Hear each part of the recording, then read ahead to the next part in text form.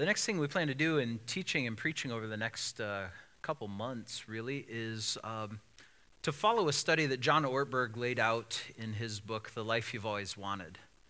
And not to read it word for word, not even to, if you don't read it, whatever, right? We're going to be studying the Word of God. If you have the Word of God with you this morning or a way to get there, Colossians chapter 2, starting at verse 5 through verse 15. We're going to use the New Living Translation this morning and just kind of get going in this. But I really want to commend that book to you, not as a perfect book, but as a good one, right? And some of you haven't read a book since high school, so it might be a good one to start with. I know that I read this one, I think I was in high school. I know as a teenager, for sure, it came out in 1997 by this pastor named John Ortberg, and it just hit at the right time. I grew up in the church, whenever the church doors were open, right, the Sayer family was there, but it just hit in all the right spots to remind me that to be a good Christian does not mean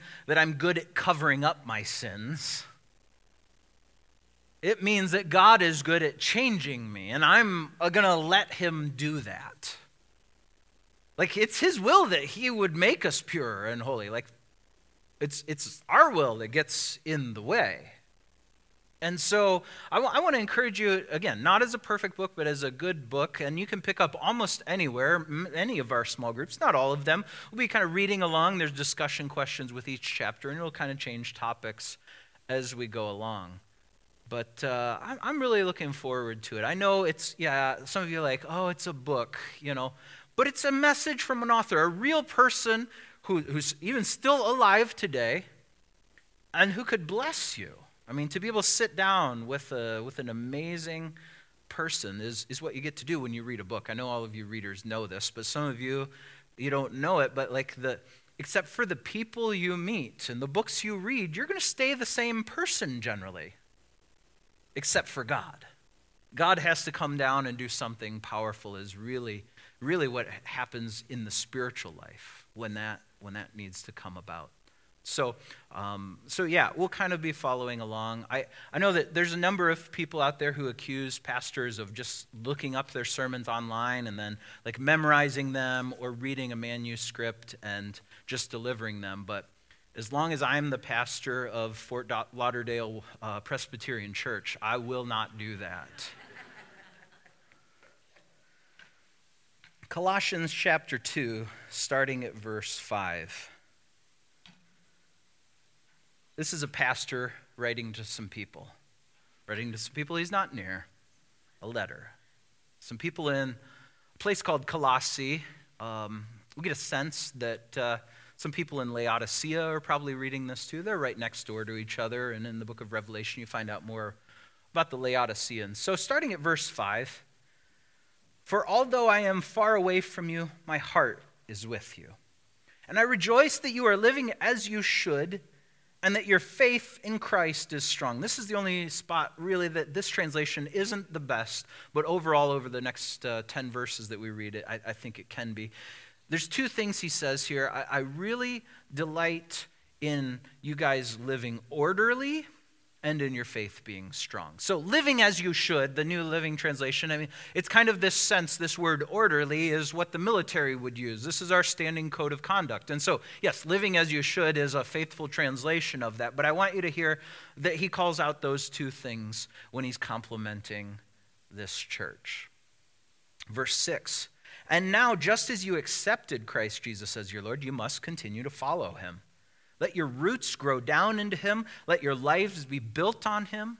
Then your faith will grow strong in the truth you were taught, and you will overflow with thankfulness. Don't let anyone capture you with empty philosophies and high-sounding nonsense that comes from human thinking and from the spiritual powers of this world rather than from Christ. For in Christ lives all the fullness of God in a human body. So you also are complete through your union with Christ, who is the head over every ruler and authority. When you came to Christ, you were circumcised, but not by a physical procedure. Christ performed a spiritual circumcision, the cutting away of your sinful nature. For you were buried with Christ when you were baptized. And with him you were raised to new life because you trusted the mighty power of God who raised Christ from the dead. You were dead because of your sins and because of your sinful nature was not yet cut away. Then God made you alive with Christ before he forgave all our sins. He canceled the record of the charges against us and took it away by nailing it to the cross. In this way he disarmed the spiritual rulers and authorities. He shamed them publicly by his victory over them on the cross. So here Paul is talking to a church that he knows, and he does not call out to them, oh man, I love what you guys have done with your music at that church. I'm just hearing such good things. I really love hearing that you have to have 2 meeting times now rather than 1. He doesn't call out and say, man, I heard about the new carpet. Good choice in that church. Right? Like none of this would have made sense in their time period, but there's so many things that he could have said in verse 5 that he was thankful to hear about them in their life together. But he calls out a couple words. He calls out the fact that they are orderly and firm. He compliments them both as an organism and as an organization. He says, you're both a building and you're growing roots. These are things he uses in Ephesians chapter 2. It's a double metaphor that's all throughout there. He says, one is not complete. To just say that the church, that we grow together and we need to be organized, there needs to be a blueprint, we need to be built on the foundation of the apostles, the prophets, we need to be built on the cornerstone of Jesus Christ. He says, that's not enough. We grow together. I don't know many buildings that can weather a storm the way that organisms can, the way that the trees do, the way that they can swing in the breeze. I don't know of many buildings that roots keep growing. Once that foundation's set, you can't do anything more. You don't nourish from where you're at, but here's Paul's compliment to them.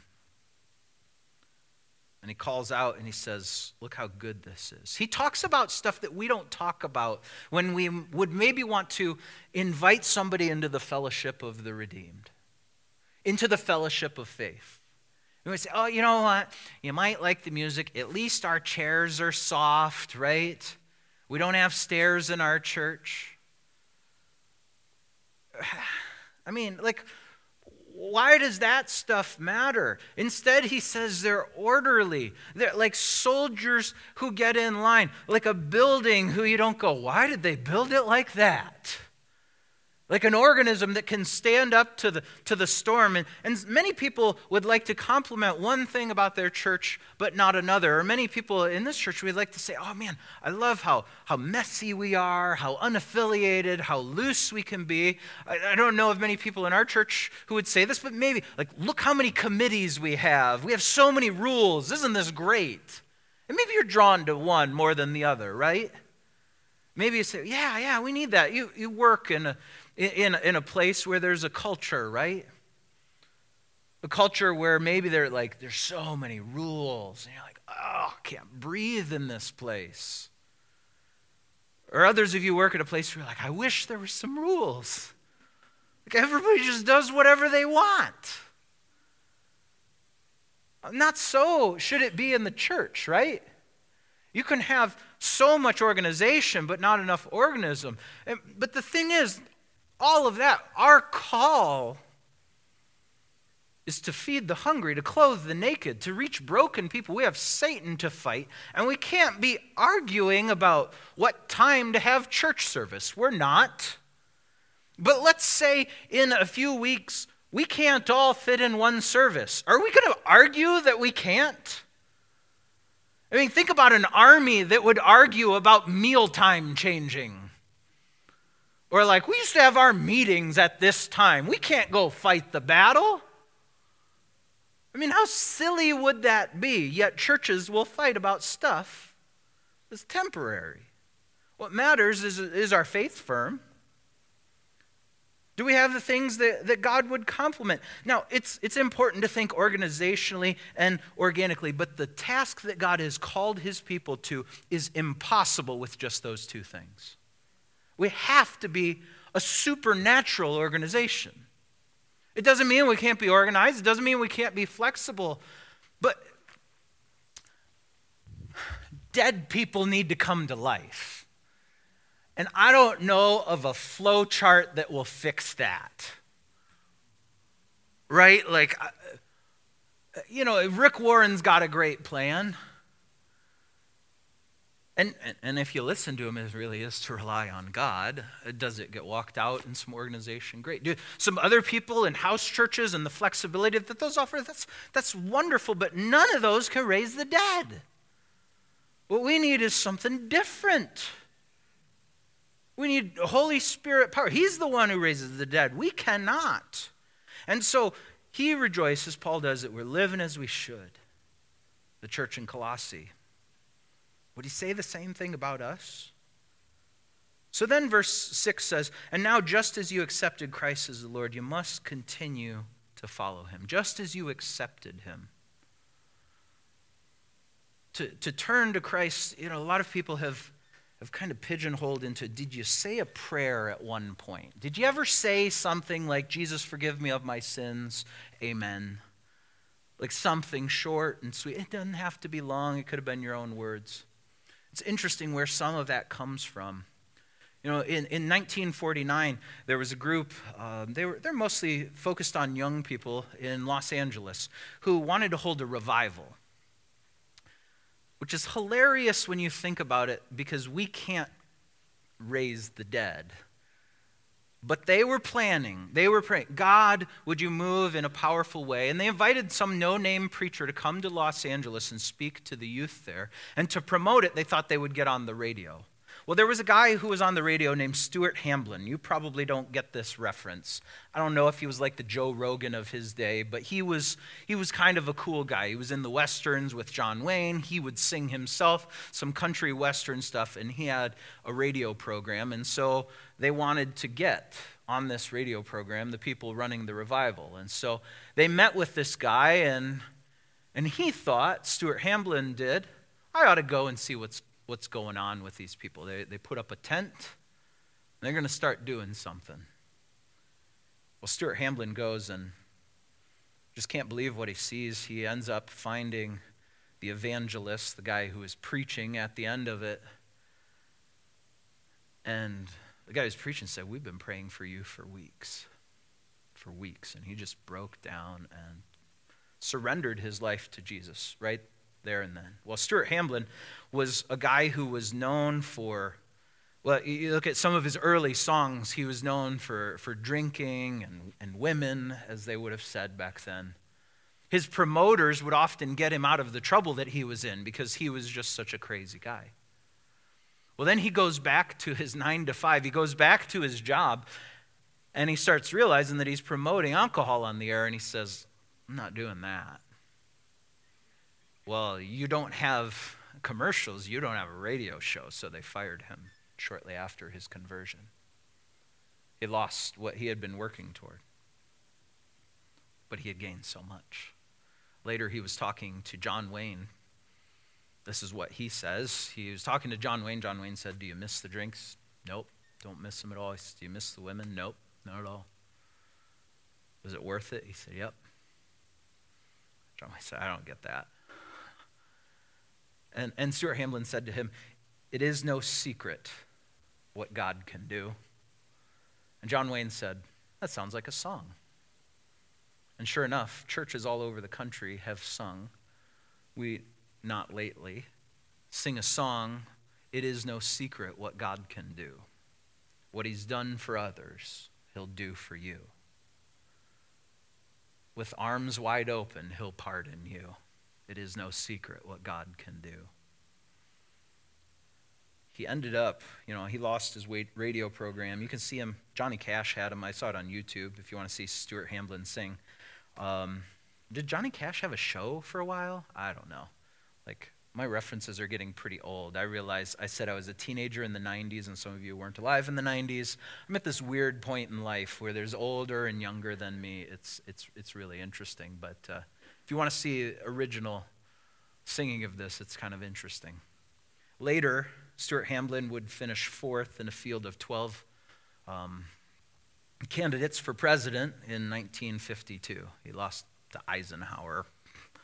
What a loser. I mean, he was only on the ballot in 21 states, and he continued to serve the Lord. He continued not just to pray the prayer, but to put down roots. You can become a Christian in a moment, but you can't become a mature Christian in a moment. You can be fully filled, but Christ, so he will enter and forgive you, but your character is going to be shaped and transformed to his will over time. You can get married in a few minutes, like just quick. But for you guys to come together is going to take years. For two strong wills to be united as one, it's going to be a lifetime of adjustment. But it's got to be a deliberate act. If you're going to call him Lord, it's got to be a deliberate act. He wants it all. Heart, soul, mind, strength. He wants to overwhelm you. Christ came not just to save your spiritual aspect of your personality. All of you, every cell in your body, should belong under the lordship of Jesus Christ. And when it does, we overflow. Your faith will grow strong and you overflow with thankfulness. It just gushes. I find myself distracted in prayer. Can you relate? Just thinking about random stuff. Not bad, not good, sometimes just random, right? Sometimes bad, sometimes good. And just a couple weeks ago, God gave me a word to kind of get myself back on track. It's thanks. Thanks, God, for that person. Thank you for that thing. Thank you for that car. It needs fixed. My mind's going there. Thank you that I even have a car to worry about. Thank you, God, for that person who I love so much that, yeah, they're in my family, but thank you. I wish they weren't in my family. No, but thank you, God. Overflowing with thankfulness. I would encourage you to try that, not as a mind trick, but as that's should come from the center. So then there's some warnings from Paul to the church. Don't let anybody capture you with empty philosophies and high-sounding nonsense that comes from human thinking. You can have a full head and an empty heart. There's been times, I admit, I've come to this pulpit more studied up here than a fire in here. And you know the difference, and I do too. And you've met believers who know way more Bible than you, but they're cold, and you know it. Because there's a difference. There's a deadness, and there's life. There's darkness, and there's light. And then there are folks with dead brains and bankrupt souls who maybe are they're disillusioned with the church and its pseudo-transformation, as John Ortberg calls it, where we're informed but not transformed.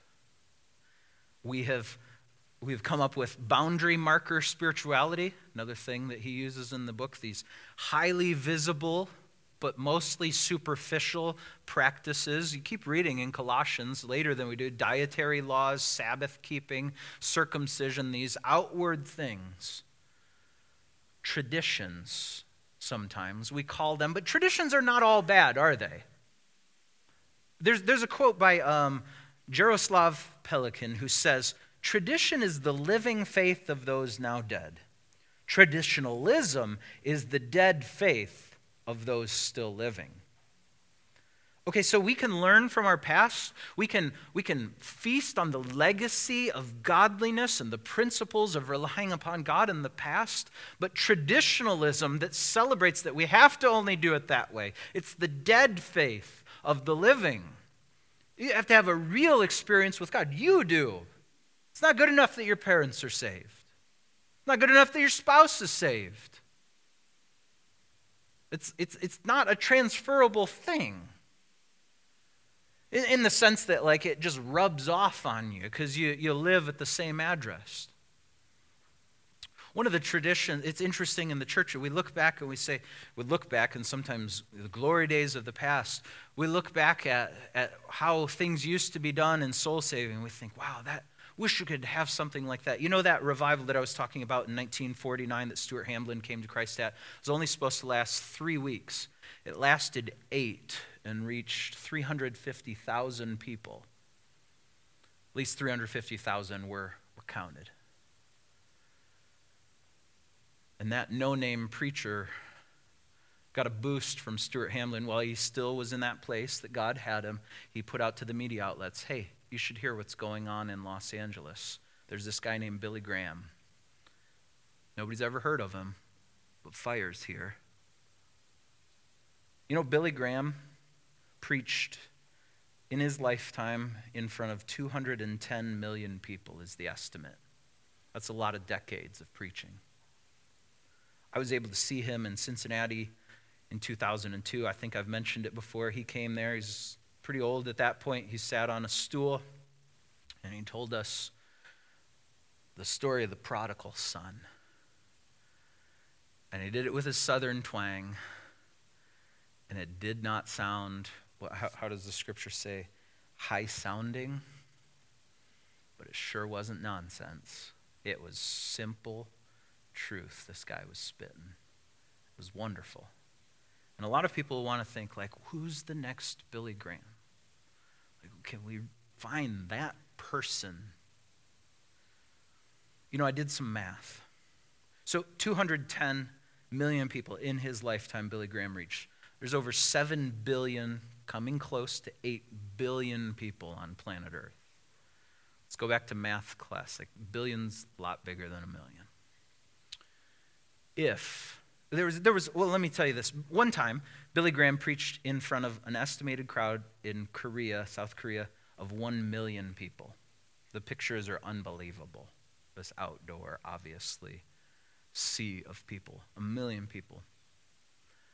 The math is, if you could do that every single day of the year, and 1 million more people would believe in Jesus, not just come, but become Christians. And you could do that every single day of the year. It would take 22 years to reach the people on planet Earth. Every day, 1 million people get saved in one place or from one preacher or one outlet. You don't even reach 1 billion till close to 3 years. 22 years it would take. So tradition, we want to find, who's the next Billy Graham? Here's some other math for you. If we only had 1,000 believers on planet Earth right now, and each of those believers would reach 2 people for Jesus a year, one every 6 months, and those people would reach somebody for Jesus, 2 people for somebody in the next year. Every 6 months, that every Christian would make another Christian. You know, being a disciple actually means being a disciple maker too. So this isn't just what if, right? If you run that scenario, it takes half the time.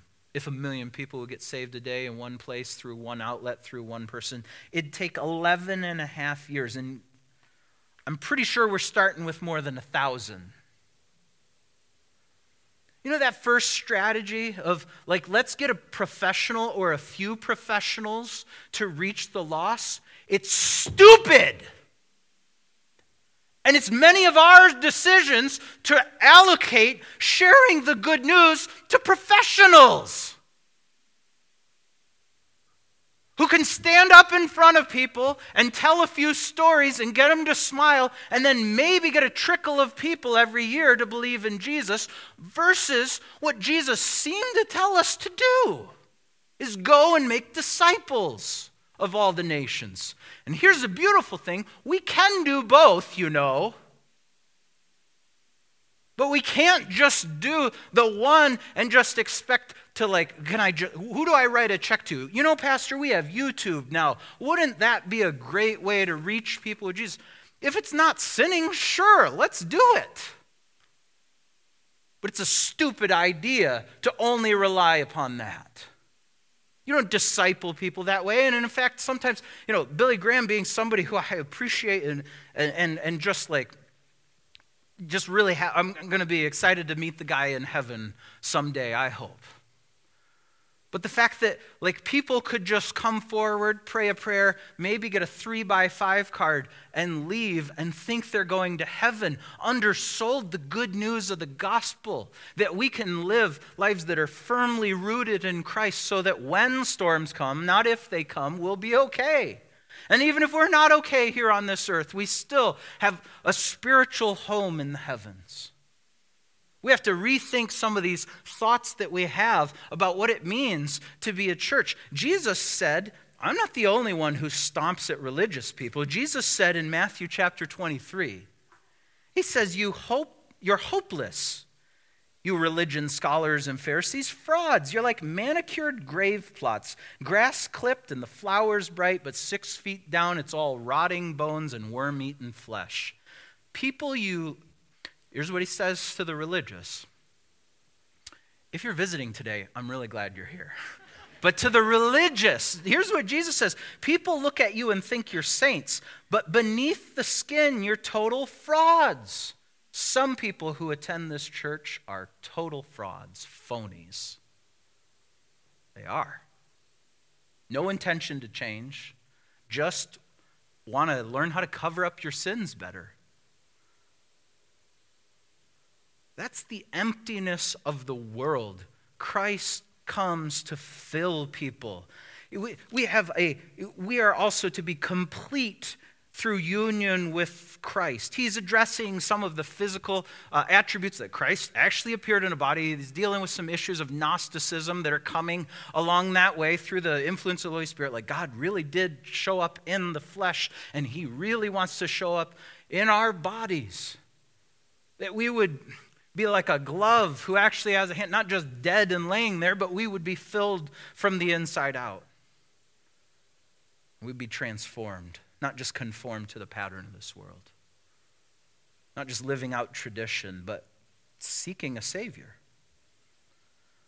Verse 11 and 12 treats the issue of, I can hear it now in my voice changing, circumcision. It changes, it's some good wording here, because this is a practice that the Jews had practiced for a long time. We've settled this doesn't matter anymore. Here's what Paul says. When you came to Christ, you were circumcised, but not by a physical procedure.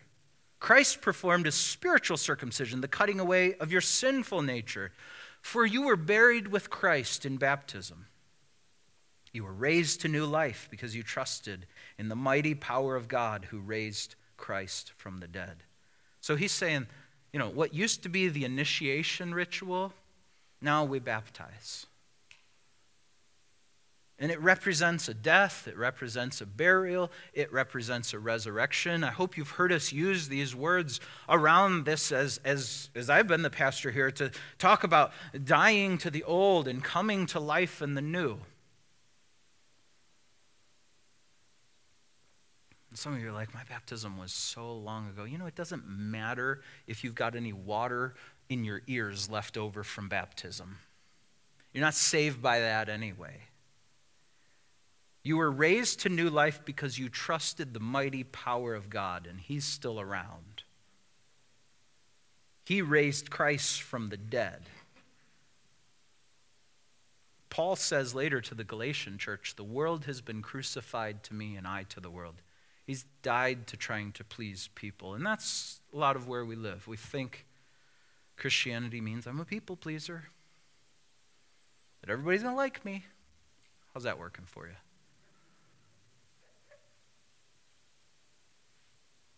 We have one person to please. 1 John chapter 2, verse 15 through 17 points out 3 cravings that we try to fill and the world can't do it. Do not love this world. Do not love this world nor the things it offers you. For when you love the world, you do not have the love of the Father in you. For the world offers only a craving for physical pleasure, a craving for everything we see, and a pride in our achievements and possessions. These are not from the Father, but are from the world. And this world's fading away along with everything that people crave. But anyone who does what pleases God will live forever. That sounds good to me. That we would put aside the pursuit of power and money and sex, because that stuff passes away. It's just cravings. And we maybe satiate our physical cravings with food or some sort of enjoyment or sex, but it doesn't last. Or with the pursuit of power, influence, or the pursuit of possessions that are going to rust and moths are going to eat and destroy. Is the world crucified to me and I to the world? That's a double crucifixion if you're keeping track. Chew on that one for a little bit. That'll get stuck in your craw. I mean that. Anybody got a spot where pork chops get stuck? Chew on Galatians chapter 6, verse 14 for a week. Man, not only the world's crucified to me, but I'm like a corpse to the world. What are they going to do with a corpse? They don't know what to do with a corpse. Chew on that. You were dead.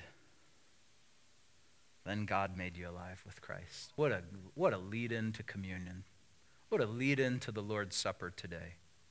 Listen to this. He canceled the record of the charges against us and took it away, nailing it to the cross. Like some of you have saved that bill that gets paid off, that last one. Final notice, you're done paying this debt. He took and canceled the record of the charges against us. He nailed it to the cross. In this way, he disarmed the spiritual rulers and authorities. He shamed them publicly by his victory over them on the cross. You know, when he cried, "It is finished," on the cross, it is not resignation. If you didn't know that that's one of his last cries from the cross, it is finished. You know it now. And that, I think it's tetelestai, if I remember the original language there. It was something that people in the Olympics would shout at the finish line. It's something you're going to see in the Olympics when a cross-country skier is going and they do that last push and because they've won, because they've completed the task. They've done what they were planning to do. Some of you have consecrated your life to Christ, but you haven't done it lately. And you think like, once and for all should be good, right? Yeah. And this isn't perfectly polished, but I was thinking about the house I grew up in. I had two older brothers, so there are three boys in this house, and we had a dining room, and in the corner of it was a china cabinet. Anybody have a china cabinet or grew up like? So you take all the precious, fragile stuff that you never use, and you put it in a glass thing to keep it safe. Kind of dumb. And my mom would constantly have to say, "Watch the china cabinet." Like she had consecrated it when we were young. "Do not touch this, I will kill you." Sorry, Mom, but you wanted to protect the china cabinet. But she had to keep doing it. She had to keep doing it and say, this is special, this is sacred. I'm like, well, why don't you, I remember, like, put it in a closet if it's so special. And then the argument of like, well, we should use it once in a while. But that doesn't further the point here of consecration. That's just fine china talk. So she had to keep saying, no, this is special. This is holy. This is special. This is holy. You know, we have to daily die, daily take up our cross and follow him. Even to say, this is special, like what God has put inside me. Why would I unite that with some of the stuff that I have been uniting it with? If God lives inside, why would I grieve the Holy Spirit? Friends, today's a good day to consecrate, a good day to say, Christ, your work on the cross is enough. Today is a wonderful day because we can face the junk of our past and our present with confidence because he has taken care of it. You might not think you have the guts to, and you probably don't. You need grace, not guts. You need grace. So let's pray for grace. Let's step into a moment that the church has traditionally used for grace, and it's instituted by Christ himself, so it's a good one.